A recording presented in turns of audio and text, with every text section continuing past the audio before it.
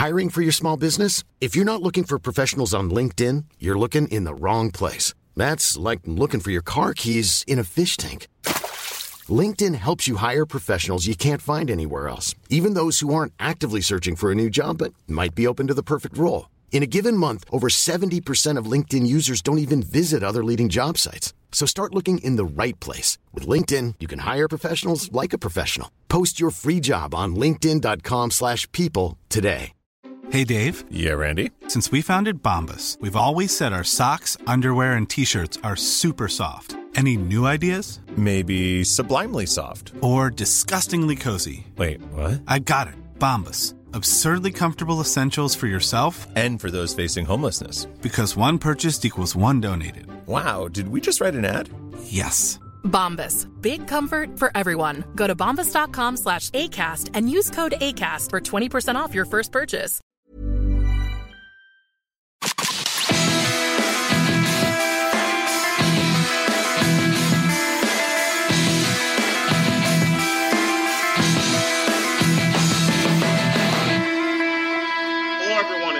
Divers and Cheats here on Rabble.tv via World Soccer Talk. My name is Carter Christenheimer, your host. You can find me at Twitter at KKFLA737. Tonight we're going to be talking about growing pains for pro soccer in North America, and we're not just talking about Toronto FC in year 9 and what they just did on the pitch in Montreal, an embarrassing performance. I'm sure most of you tuning in tonight just watched that and have switched from that to this. First off, a bit of an apology to all of you who've tried to interact with me about this topic on Twitter the last couple of days. I have been under the weather.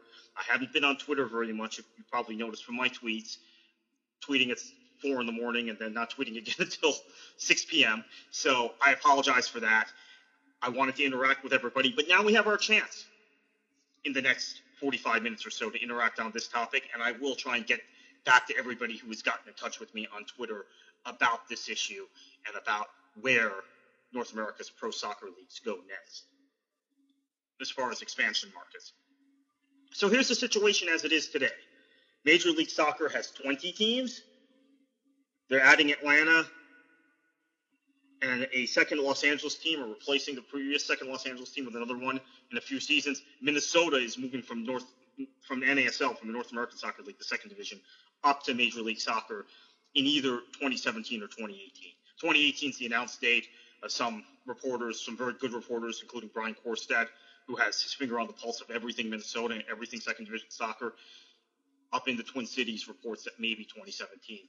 They might be up a year early. They've got their thing together in Minnesota. So now that they've got their stadium situation sorted, I don't see any reason for them to stay an extra year in NASL. So maybe 2017. So that's 23 teams. Slot 24 is reserved for Miami and David Beckham. We'll get into that in a minute. The North American Soccer League has 11 teams currently, the second division North American Soccer League. They have added teams in Puerto Rico and Miami for next season. The Miami team was announced yesterday at a press conference at FIU, where the team will play. I think it's a very risky move to go to Miami. We ranked the top markets without professional soccer teams, top 15 to go into. And to be honest with you, I don't know where Miami would have ranked if that were in top 20 markets. I'm not sure where Miami would rank. It would have been in the top 20 just based on market size and market potential, but it wouldn't have been at the top. I'll tell you that much.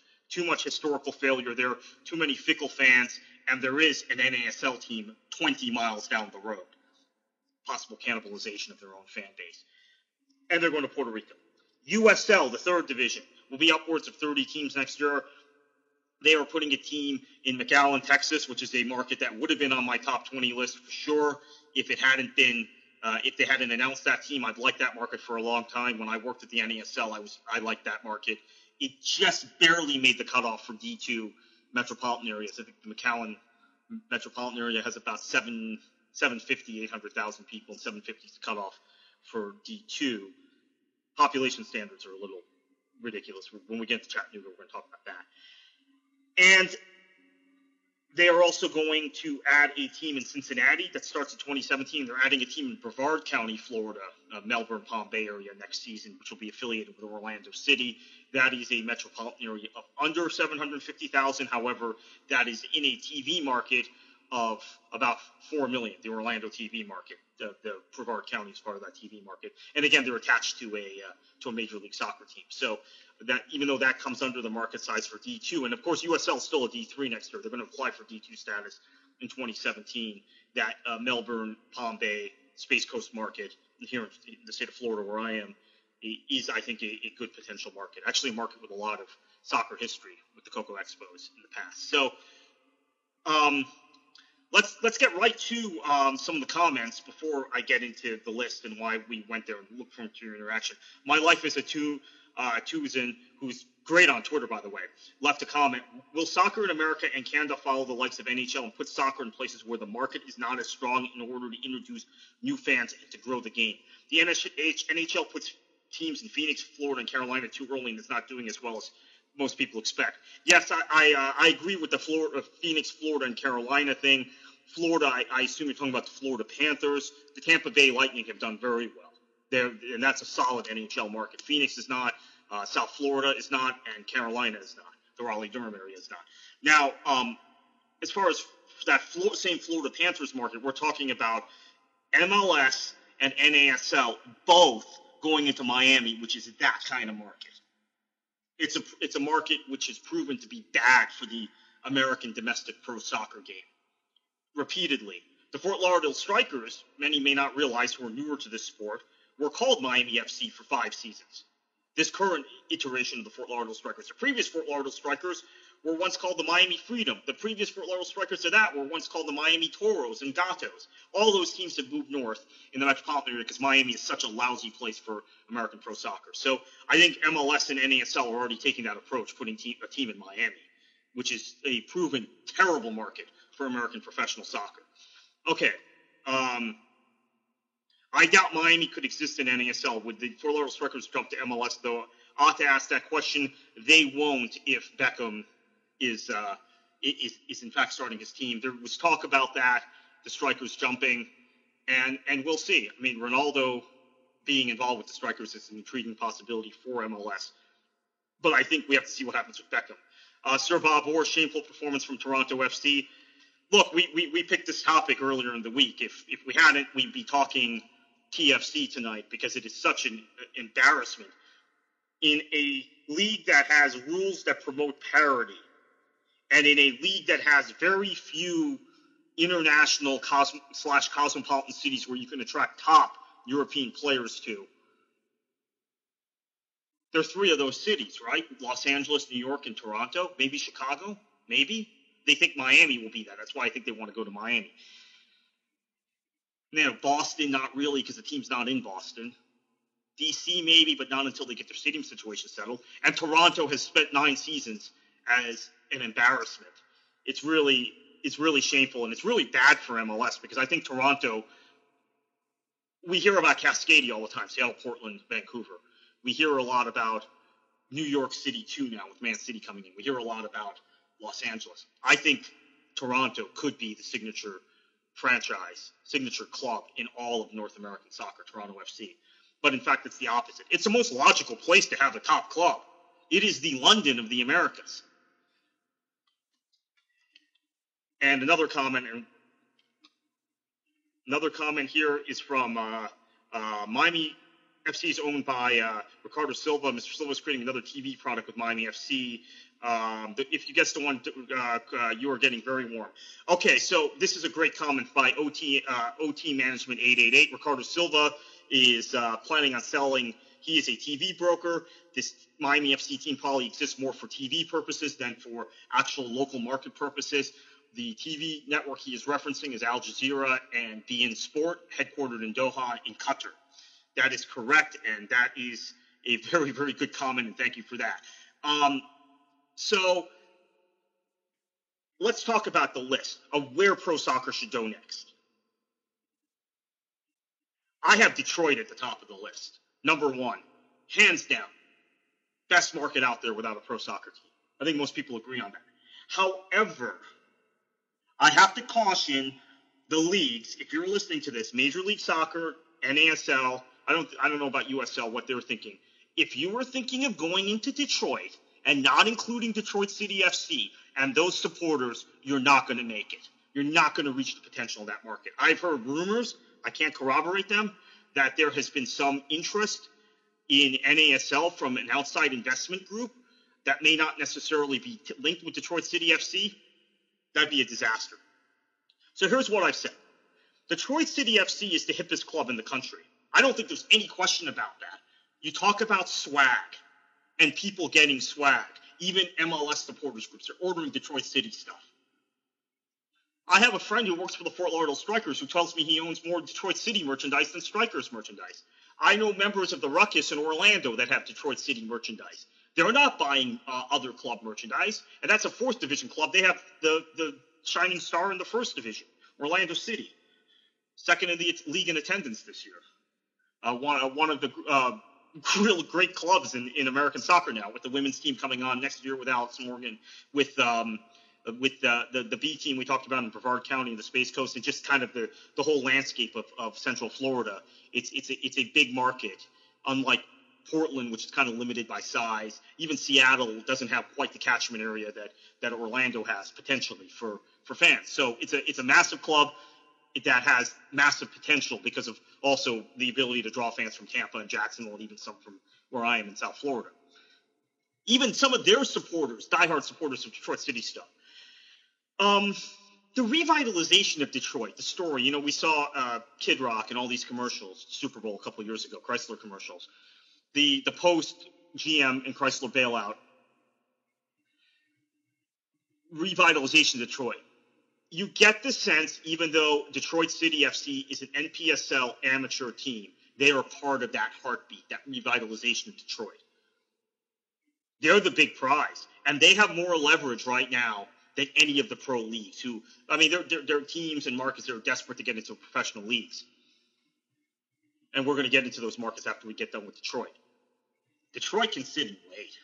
They can play leagues against one another. Everybody wants to be in Detroit. So huge market, largest television market right now in the country without a professional soccer team, largest television market in the country without an MLS team. San Francisco television market does have an MLS team, San Jose. The San Francisco-Oakland metropolitan area does not. So it depends whether you look at metropolitan areas or catchment areas for television, because there is obviously maybe a different catchment area for fans, and the Earthquakes played some games in Oakland the last few seasons. Now that they've built their stadium in Santa Clara or in San Jose, they're not going back to the North Bay area or to the East Bay area. They're staying where they are. So that leaves the door open for San Francisco. We're going to get to San Francisco in a minute. But Detroit is the crown jewel. Detroit is the team that everybody wants, Detroit City FC. So I think Don Garvin says, I'd like to see Detroit City work their way up, get promoted to MLS, and beat the shit out of NYCFC. Totally different model. Detroit City, of course, fan, organic, the heartbeat of the city. New York City FC imposed on the fans in New York when the Cosmos opted to go to NASL instead of MLS. Not sure about the wisdom of that decision. We can argue that another time. But they decided to go to NASL, and they're trying to make a go of it in NASL. MLS panics. They go to Man City's owners. Man City plops a team in New York. I'm not sure they're happy with the results, quite frankly. They're limited by MLS rules. I don't think NYCFC can ever quite grow the global footprint, even though they're the city club, quote, in one of the most visible and important cities in the world. Because of those restrictions, I think Manchester City's City Football Group, who run Manchester City, right now run by Fernan Soriano, who is Catalan, I believe, from Barcelona, they made the decision that they would just attach the NYCFC brand to the Manchester City brand and use it to grow the Manchester City brand. Apparently in 2013, when they announced the team, that wasn't the plan. It was to have independent clubs and just kind of the same ownership, the way the Pozzo family that runs Udinese, runs Watford, Granada, and Udinese. They exchange players and everything, which is in itself a bit questionable, but they're independent brands. But there didn't seem to be any value in an MLS brand. So they went ahead and initially the kits weren't supposed to be the same color. The kits are now exactly the same as Manchester City's kits, except for the fact that in MLS you have to wear Adidas. So MLS has this long-term deal with Adidas, so they have the three stripes, and the Adidas logo instead of the Nike logo. But that's it. That's the only difference. So, that would be kind of an interesting thing. I think we have some other cases like that. Orlando is an organically grown club. Yes, they had to get another investor from Brazil in order to put them into a position where Flavio Silva, a position to get to MLS. But the reason why Orlando was an attractive proposition for an outside investor was because of the success the team had at the lower division level in attracting fans and of course players as well. So that's the reason Orlando made it to Major League Soccer when they did. So that's that. So Detroit, we acknowledge as the crown jewel. That's a unique situation. So let's go to other markets. Get everybody's thoughts on this. San Diego is an interesting one because there is an incredibly successful Liga MX team right across the border in Tijuana, which has a ton of American players. It's had a lot of U.S. national team players. But it's a big market. There are soccer supporters there, and there are tons of people who want to invest in the sport there, which is why San Diego comes up every time expansion for NASL or USL has been mentioned. Or before MLS decided to double down in the LA market, the relocation of that second team in LA, it was thought to go to San Diego. But here's the problem. There's a lack of an adequate facility. I mean, there are plenty of adequate facilities, but there's no right-sized facility. And I think we're in a position where some folks are worried about fans who go across the border to Club Tijuana and have created that attachment to that club. That's actually a concern for the LAFC team in MLS. A lot of Americans and Mexican-American fans have created an attachment to that club, and it's a perfect hybrid club because it's a club with a lot of American influence playing in Liga MX. It's the closest thing. Years ago, there was talk of a team in Los Angeles in Liga MX. It was blocked by FIFA, but this is the closest thing to it. Club Tijuana. The Zolos, people love that club. So that's the question about that. Nashville, another market with great supporters, a market which has been tested time and time again with U.S. national team games, U.S. women's national team games, U.S. U23 games. They have a supporters-run NPSL club. Nashville's going to have a team in the next year or two. I think it might be USL and not NASL based on what I'm hearing, but Nashville will have a team. So they'll be off this list pretty soon, and then we start talking about Nashville being a team to jump from one of those two lower divisions to Major League Soccer. San Francisco, we kind of talked about. Will a minor league work in San Francisco? NASL, according to several reports, including one from Evan Ream, who's a very good reporter, covers the Sacramento Republic. NASL is very close to pulling the trigger on a team in San Francisco with some Brazilian investors from Silicon Valley and Ricardo Jeromel, who was previously the managing partner of the Fort Lauderdale Strikers, has now been Strikers never formally relieved him of his duties, but he's no longer managing the Strikers. I can confirm that. It's been talked about in some other venues. So that's apparently the group going in to San Francisco. I'll tell you, we're going to get to those markets in a little bit. Phoenix and San Antonio were not on my list because, and I want to reference, this list comes from an article at worldsoccertalk.com. I should have mentioned that earlier, but we could talk about potential markets for MLS. Phoenix and San Antonio are both MLS markets. I'd love to talk about San Antonio tonight. Las Vegas, we will talk about in a minute, as reference to pro soccer potential. So I think when I look at the situation around this San Francisco potential startup team in the North American Soccer League, I worry about NASL being seen as a minor league. And look, I used to work for the NASL.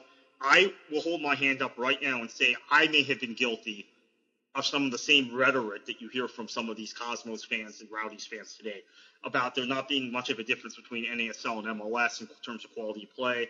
This nonsense of ideological purity and people wanting to invest in something that's ideologically pure with no restrictions. I think that there's some truth to that, but I don't think it's quite as extensive as people think. Although I have to say there are investors. I've reported this morning that there are investors that want to go down the NASL because of the lack of restrictions, foreign investors.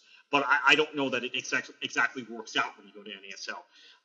But my point was going to be there is a tremendous gap in quality of play between NASL and MLS. There really wasn't as big a gap in 2010 and 11.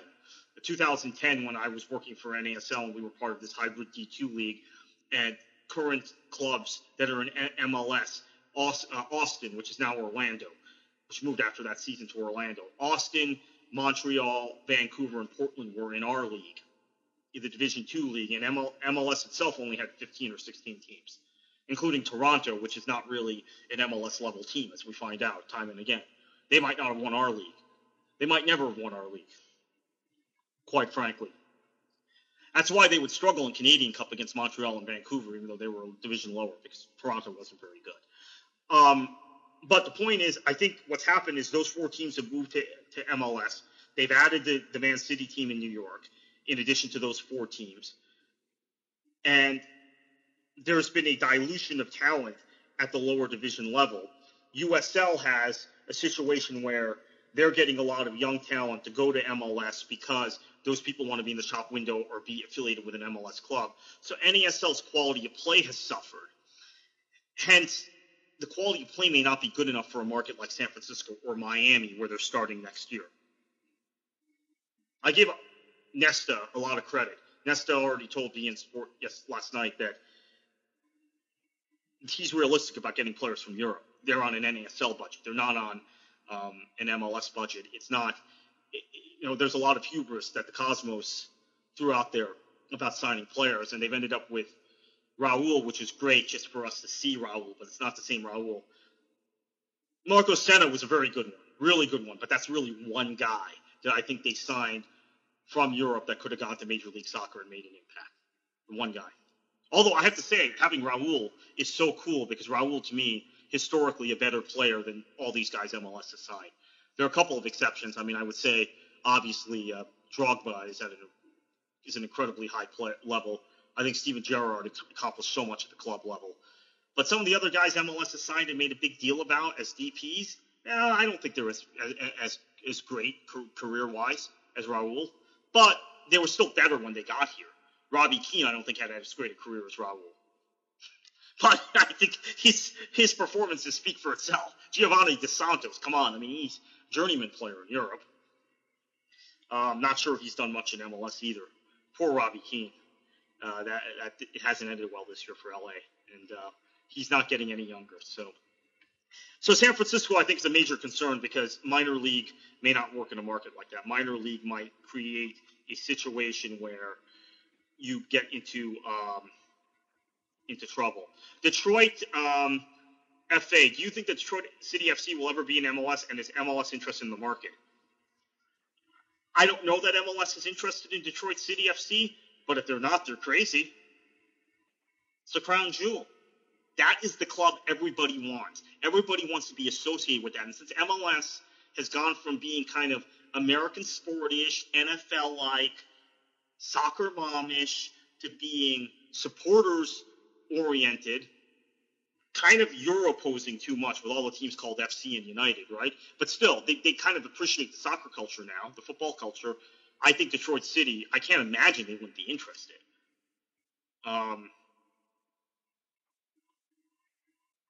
I think, as I said earlier, Nata's reminding us of that, I think if NASL, as has been rumored, goes into Detroit with another investment group, they're crazy. They'll fail.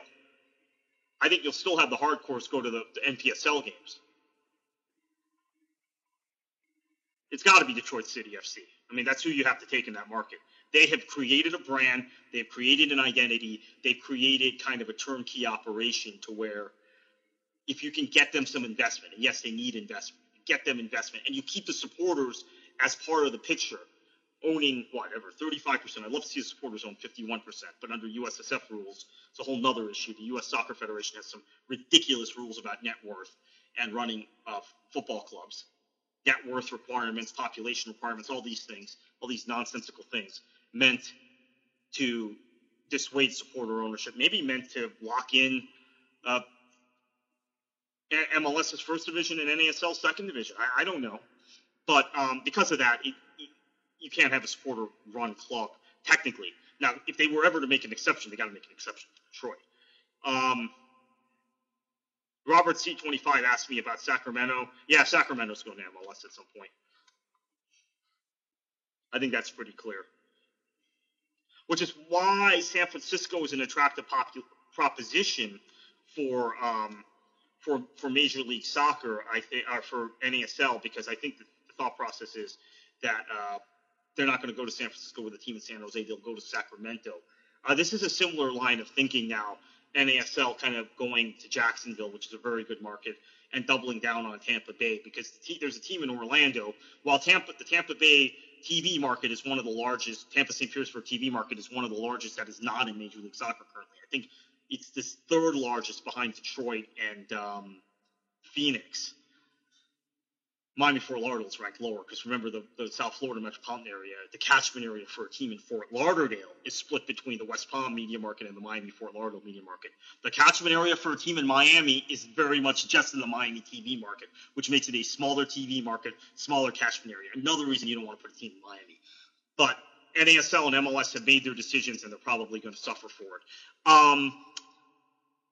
Before we continue with this list, I want to spend a couple minutes talking to you all about Rabble.tv, where you're interacting with us tonight. If you're enjoying this episode of Divers and Cheats, it's time to give a shout out to our sponsor, which is Rabble.tv. They made this entirely possible. If you're not familiar with Rabble, it's a completely new way of experiencing sports on TV. The concept is simple. The next time you want to watch your favorite soccer team on television, but you're tired of the announcers because they're biased against your team or simply aren't that good, press the mute button and then head over to Rabble.tv to listen to a real fan's audio broadcast of the game. And if there isn't one available, you can create your own broadcast, which Ata, who's listening tonight, does a lot with Turkish games and with European games, Europa League and Champions League. It's easy. Sign up for free today and try it out. And also, if maybe there is a game that is on tape delay, I know this happened the last couple of days with beIN Sport. They can only show so many League Cup games at once. They had to show games on tape delay, which they did a fantastic job of. By the way, props to beIN. I've been very critical of their coverage of the championship and football league and the football League Cup in the past, but they're treating it very seriously this year with studio shows and with studio analysis and also lots of coverage of the championship on bumper programs, which they never did before. I think maybe because the ratings for the championship games are as good as they are for Serie A and Liga A. It's not La Liga, but it's not really your typical second division. Anyway. With Rabble, you can listen to broadcasts on your desktop through your iOS app and now through your mobile browser, which is really cool and makes this very accessible even if you don't have the app.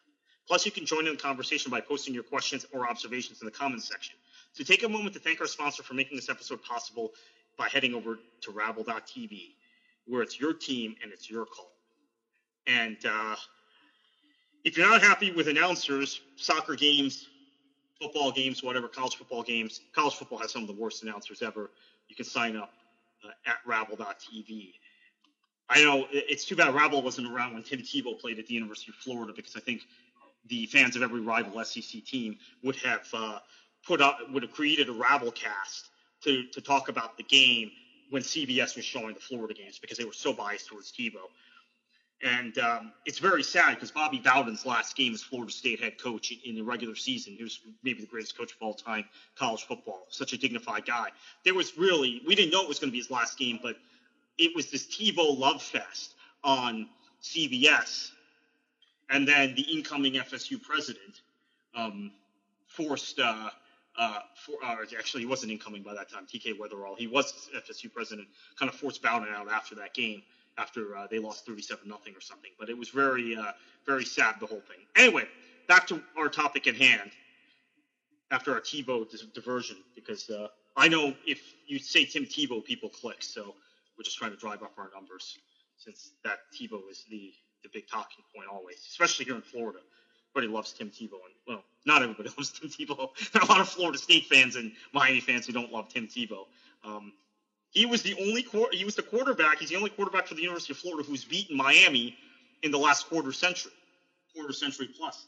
Florida's last victory with another quarterback against Miami, 1985. Quarterback then was Kerwin Bell. Anyway, back to our list. Milwaukee. What do y'all think about Milwaukee?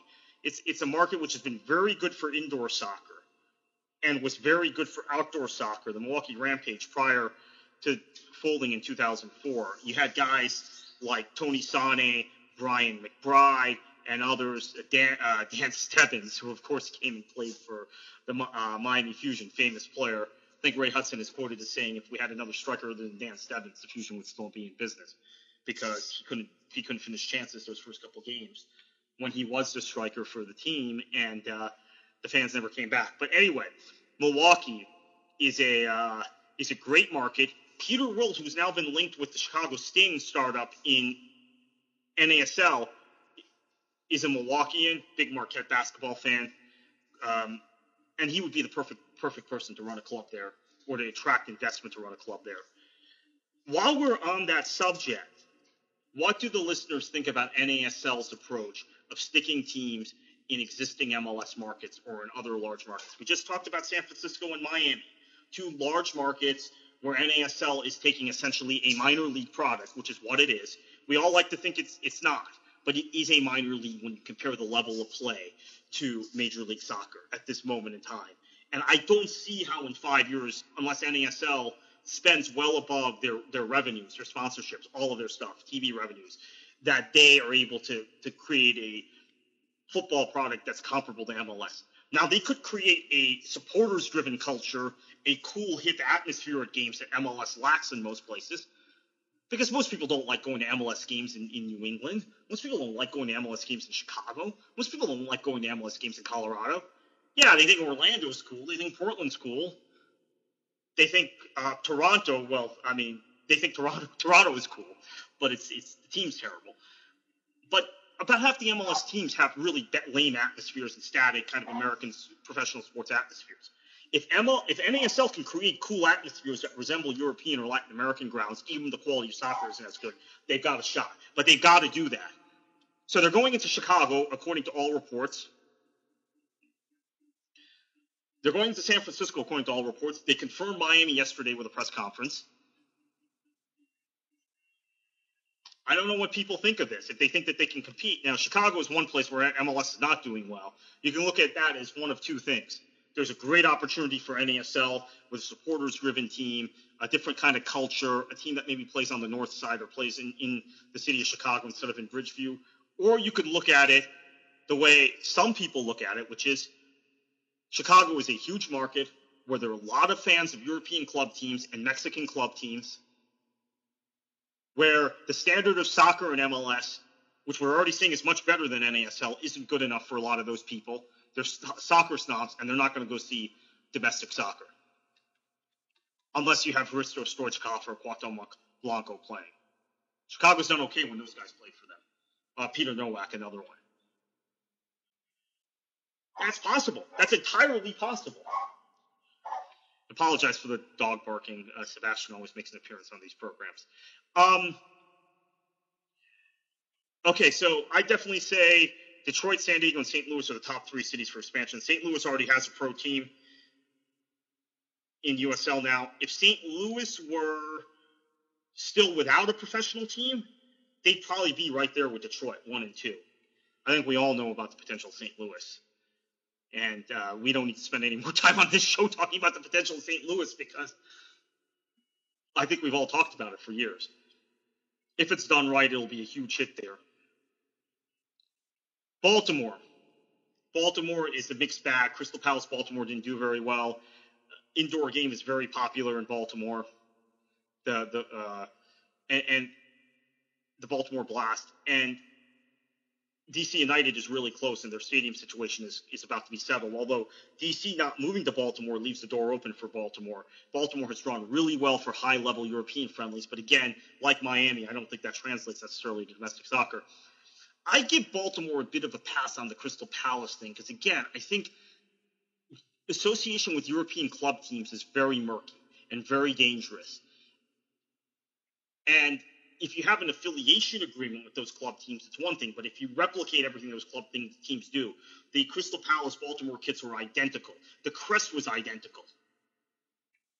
I mean, even Man City, New York hasn't done that. I mean, the crest is different, although it has some Yankee elements in it, which might explain the Yankees' investment in that club also. I mean, you look at Austin. When they were the Austin Aztecs, the previous Austin Aztecs that moved to Orlando, they were essentially Stoke City, USA. Their kits looked exactly the same. They had a local sponsor in the microprocessor company, Athlon, whatever their name is, AMD, right? The microprocessors, they're from Austin. But they look like Stoke. Their crest looked a lot like Stoke's crest, and that didn't really work. I mean, it kind of worked, but it worked much better for them in Orlando when they ripped out the Stoke Association and made the color purple, and the rest is history. So I'm not sure about that. So Baltimore maybe is an open market. They'll get a free pass for the failures with Crystal Palace. Moving on, I think you look at Chattanooga. It's not a big enough market, but the supporters are there. The soccer infrastructure is there. Chattanooga FC has now worked. People talking about 20,000 at this title game against the New York Cosmos B and NPSL. It has worked since 2009. I remember when Shakira Graham, who now lives out in California, when she used to contribute with us at World Soccer Talk, or EPL Talk in those days, and she used to drive from Chattanooga to Atlanta. She's from Chattanooga. Drive from Chattanooga to Atlanta to watch Silverbacks games in the USL. And I told her, well, you're going to have an NPSL team next year. And she thought, oh, wow, that's going to be pretty big. And then she ended up moving to California. But that was 7 years ago. And they have been strong that whole time. Right away, by the time I started working at the NASL in 2010, NPSL's people were pitching this kind of merger, this whole kind of partnership arrangement, which they still are, which I'm sure everyone who's listening has read about. And Chattanooga was their example. 2010, hey, this is where NPSL is big. This is where we get 3,000 a game. This is where supporters are engaged, and it's continued. So Chattanooga, despite small market size, I think they can handle a pro team. Hartford, Springfield area had a pro team in the northern reaches of the Springfield suburbs, and that team has dropped the PDL as of 2009. I remember Juan Arango used to cover that team when he lived up in Connecticut, that area, Western Massachusetts. They are now an amateur team. I think a pro team would work, but it's probably got to be in Hartford. I don't know that I like the Springfield side of this. Problem is that there's been some scandal now as of the last week. NASL was ready to pull the trigger on a team in Hartford, very logical market, and there's some scandal. They're pulling back. Hartford will not be announced as an NASL team.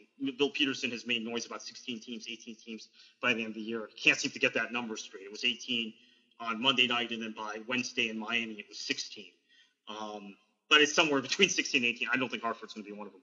Omaha, love this market. I think NASL should have already got in there. But now that NASL is looking at competing with MLS and going into MLS markets, they won't, which leaves Omaha open for USL.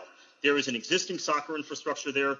Creighton University has a very popular and successful men's soccer team. It is not a big market, but it is a niche market, which I think will do very well. Providence. Okay, Providence is a tricky one, right? Because of the proximity to New England Revolution. So here's the way I look at it. We're hearing noise about NASL putting a team in Boston, another shot at MLS.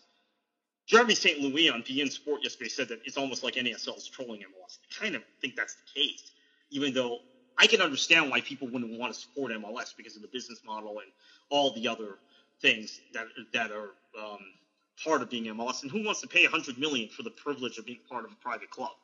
I think very few people want to do that. So there are opportunities for NASL, but Boston is another place they're looking. They'd probably be smarter to look at Providence, although, again, Providence and Boston are about equidistant from Foxborough. Maybe Providence, maybe more people are going there. Fall River, great soccer history there, right across one of the bridges from Newport. Fall River is actually in Massachusetts, but it's really kind of connected to Providence, Newport metropolitan area. So I think that's an interesting one. I have Des Moines on my list. I know people think this is crazy. I think this is a controversial one. But there's an existing supporters base. There's a strong club there in the Menace, which has produced a lot of good players and has had a lot of good soccer coaches come through there. Most recently, Mike Jeffries, who is now coaching the Charlotte Independents. It's an established brand. It's well-known in the soccer community. I think Des Moines would still be a good professional team, but I think as professional soccer gets more and more popular and there are more people heading to the threshold used to be if you had 3,000 a game, you were successful. Now you need 5,000 at the lower division level. Soon it'll be 7,000. Maybe Des Moines gets kind of priced out of that. Same thing maybe with Chattanooga. Maybe it's just not possible to get that many people there. Okay, now we get into the kind of the controversial ones. Well, Des Moines is kind of controversial for other reasons. The Inland Empire. I think it might be soccer's opportunity to take a shot at Riverside or San Bernardino or Ontario, which is, in the minds of people from outside of California or the West Coast, part of the greater Los Angeles area. In many ways, it's not anymore. In many ways, it's kind of not connected to the Los Angeles area. It is creating its own identity. It is part of the LA TV market, which gives you this massive TV market, either the largest or second largest TV market in the country. I believe LA is second, although I'm not sure. I think LA and New York are very close, 1 and 2. LA would be the largest Hispanic TV market in the country, that's for sure. And a lot of that is in San Bernardino, Riverside. Entertainment options are beginning to spring up locally there, and I think it might be a good move for NASL in particular, since they're so set on going into MLS markets, but maybe going into different places geographically from the MLS markets, other than Miami, where FIU is right down the road from where Beckham Stadium might be. And again, it's not very far from Fort Lauderdale. Although there are some people who told me, who live in Miami, Midtown Miami, yesterday after the announcement, that it is still easier to get to Fort Lauderdale to Strikers games than it is to FIU. So it's possible the Miami NASL team, if in fact it is meant to attract local attendance, one of our comments said maybe it's not, maybe it's just for De Silva's TV deals with beIN and Al Jazeera, that some of those people in Miami still go to Fort Lauderdale games because it's just easier to shoot up 95. Traffic east-west in Miami-Dade, Broward, and Palm Beach counties is impossible. North-south is much easier. I can attest to that. So Fort Lauderdale might be twice as far as FIU, but it's some days it'll take half the time. So that's the Inland Empire, similar thing. Las Vegas. Vegas doesn't have a really good venue, but it's still a place where if you creatively schedule matches, it may work.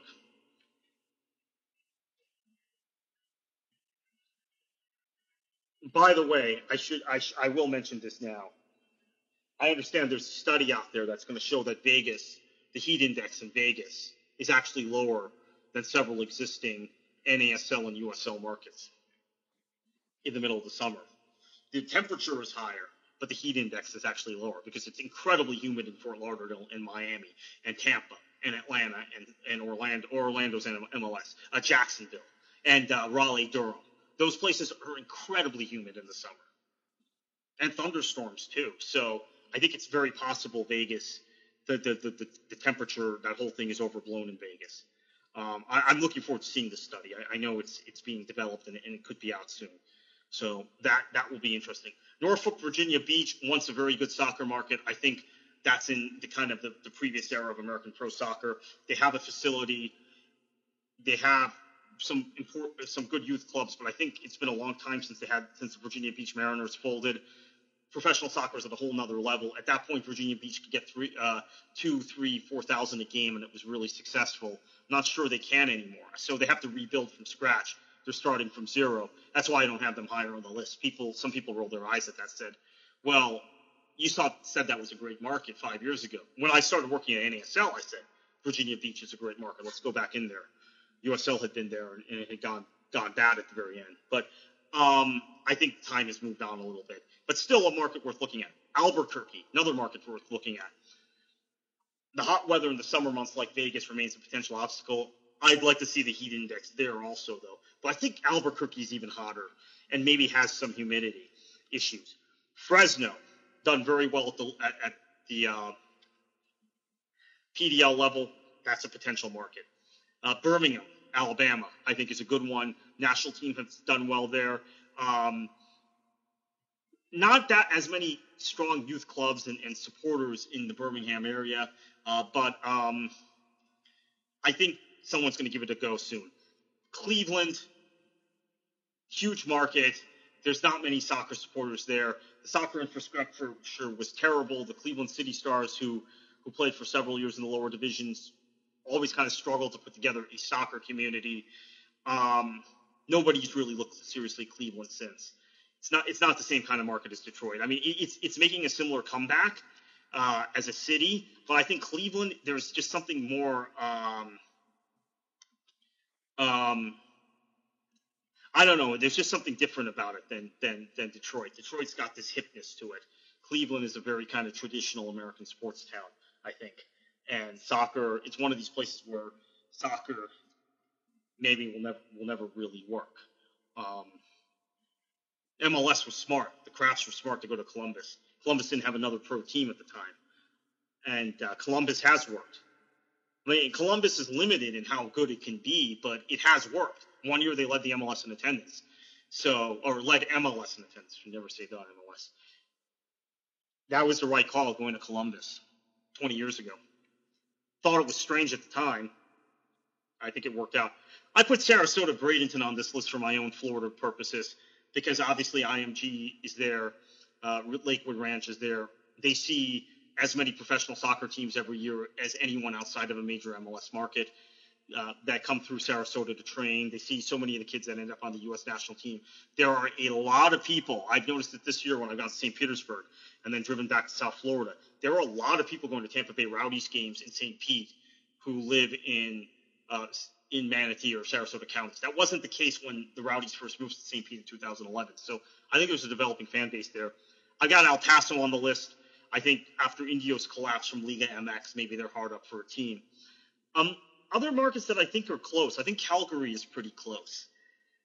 I just think that kind of the downfall in oil prices has me concerned about it, the way I'm really concerned about Edmonton, which has an existing team right now in NASL. A couple of years ago, I would have said, yes, Calgary, absolutely. In fact, I thought maybe Edmonton should move to Calgary in NASL. I'm not quite sure that market necessarily works at this point, but certainly it's one that can be lamented. Austin, we didn't rank because of the Aztecs potentially coming back. Not sure how real that is, how much that would work out, but that is another potential market. People have asked about Buffalo. I don't think so. I think Rochester is so close and has been so strong for so many years. Maybe you could have a derby, but I just or if Rochester eventually got to MLS, which I don't think will happen because Rochester was, for those of you who don't know, Rochester was about a day or two away from being in MLS in the mid-2000s, and Kansas City was close to being folded. Now, who knows how history would have been different. Rochester might have become this really strong market. They were a very strong Division II market at the time, but Kansas City has just become incredible. And there are people who know the sports scene, like Big O here, WQAM here in South Florida, who tell me, and he was the PA announcer for the Miami Fusion, and I say, well, MLS should have folded Kansas City instead of us, or Dallas instead of us, or San Jose instead of us. He says, yeah, he'll give me Dallas or San Jose, but Kansas City always was a good sports market. They just were playing in Arrowhead, and once they got a soccer stadium, they'd be fine, and he's right. They're not only fine, they're one of the model clubs. Such a model club that people around the world look at them as a big-time team. Don Garbutt says Madison and Milwaukee would do well. Yes, it's funny. You say that Madison was the next market I was going to mention. That, to me, is still a potential market. Madison and Milwaukee will need local rivals because Milwaukee had a great rivalry with Minnesota in the lower divisions. But now that Minnesota is moving to MLS, they might have to develop a rivalry with the new Chicago Sting in NASL. Robert C. mentions Little Rock. That's an interesting one. They'd have the whole state to themselves. I've also thought about Jackson, Mississippi for that reason, or Memphis, because Memphis can take in fans from Arkansas, Mississippi, Missouri, everywhere. Although, again, I'm not sure about the soccer culture in any of these places. Memphis, Jackson, Little Rock. I'm not sure that there's much soccer culture in these places. There is a soccer culture in Nashville. Nashville's kind of a different city. They're all southern cities, but Nashville's a little bit hipper and younger and more progressive, more international than those places. Baton Rouge, I'm not sure it's large enough. Baton Rouge or New Orleans. Baton Rouge, I think, would be better than New Orleans. New Orleans is one that I wouldn't touch personally, because I just don't think there's the disposable income in that market to support any pro sports team besides what they have. They got the Hornets to move from Charlotte before Katrina, and really, even at that point, they were moving from a emerging strong Sunbelt market to a place that has been in an economic decline since the 1970s. It was a little bit odd to see a team move to New Orleans from Charlotte, and that's totally a one-off because Charlotte's a much better market for everything, really, than New Orleans. So let's get to the last comment, and we're going to begin to wrap things up. How about Louisville? Louisville's got a team in USL. They're doing very well. Louisville, again, if we did this list 2 years ago, last year they would have been at the very top of the list. Louisville's doing very, very well. In fact, Louisville, I wonder if they'll rebrand now, because they went with purple. They called themselves Louisville City because of an affiliation with Orlando. Now that Orlando's creating their own B team in Melbourne, Melbourne, Palm Bay area, Space Coast, I wonder if they'll rebrand. Maybe not, because a lot of people bought purple there. So Louisville, I think, is a good one. Both Oklahoma City and Tulsa have teams, by the way. The Tulsa Roughnecks are back. They're playing in the USL. Oklahoma City has the OKC Energy. Oklahoma City, by the way, before we run, they might have a team in NASL very soon with a foreign club. Not a Manchester City level club, but a club in a major first division in Europe. I guess I can say it because it's been reported in some other places. Rayo Vallecano looks like they want to put a team in NASL in Oklahoma City, which would make Oklahoma City a medium-sized market with two professional clubs, one affiliated directly with a European club. It's a good market, but I don't know if it works that way. And OKC Energy is one of the best lower division clubs in the way that they're run and structured. I think that's Oklahoma City could eventually be an MLS market, but the market will be cannibalized by multiple USL teams. You have multiple lower division teams. Chat just mentions Nashville. As I said at the top of the show, Nashville and Detroit are the two can't-miss ones for me. I got San Diego ranked second and Nashville third just because of how the metric fell out, because we tried to do this scientifically. But subjectively, I think Nashville and Detroit, with their supporters' cultures, with the kind of hipness of those cities, with the kind of people who support soccer in those cities, those would be the two can't-miss markets. If you're looking down the list, investment and the way teams are marketed and the way you run a team and manage and operate a team is so important. The two markets I think where you might have more flexibility are Detroit and Nashville because they have fantastic cultures. But I think you have to include the supporters in anything you do in those good places. So New Orleans, no, I say no to New Orleans. I think there's not enough disposable income there. There's no history of supporting soccer in that market. I wouldn't go there. I wouldn't even have them on the top 30 or top 35 list, quite frankly. So thank you, everybody, for participating and listening tonight, interacting with us. You can check out our work at worldsoccertalk.com. Find me on Twitter at KKFLA737. Again, I've been ill the last couple of days and have not been responding to tweets as regularly as I'd like to. I know a bunch of you who left questions in here today tweeted at me similar questions, and I'm sorry I didn't answer them. I'm normally much better about that, and I will be much better about that. I've just been under the weather the last few days with some mystery ailment. Don't have a fever anymore, but I'm still kind of feeling one of those. So thank you for participating. Check out all the great content at Rabble.tv, including some MLS playoff games and Premier League action this weekend at Rabble.tv, and college football. If you're a college football fan, you'll get some. I mean, the college football casts are much better than the announcers. I mean, college football announcers annoy me. So if I'm watching a college football game, I don't listen to the announcers. I listen to Rabble. So Rabble.tv is where we are now. WorldSoccerTalk.com. Twitter handle is at WorldSoccerTalk. Twitter handle for Rabble TV is at Rabble TV. And my Twitter handle is KKFLA737. Thank you to everyone for participating tonight. It's been a great show. We'll have another controversial and interesting topic for you next week. Maybe it's going to be Toronto FC. It'll probably be something else, but maybe it's going to be Toronto FC. And for everybody at Rabble and World Soccer Talk, I'm Carter Krishnaiyer. Thank you. and enjoy your football. Hi, I'm Daniel, founder of Pretty Litter. Did you know cats tend to hide symptoms of sickness and pain? I learned this the hard way after losing my cat, Gingy. So I created Pretty Litter, a health monitoring litter that helps detect early signs of illness by changing colors, saving you money and potentially your cat's life. Pretty Litter is veterinarian developed, and it's the easiest way to keep tabs on your fur baby's health right at home. Go to prettylitter.com and use code ACAST for 20% off your first order and a free cat toy. Terms and conditions apply. See site for details.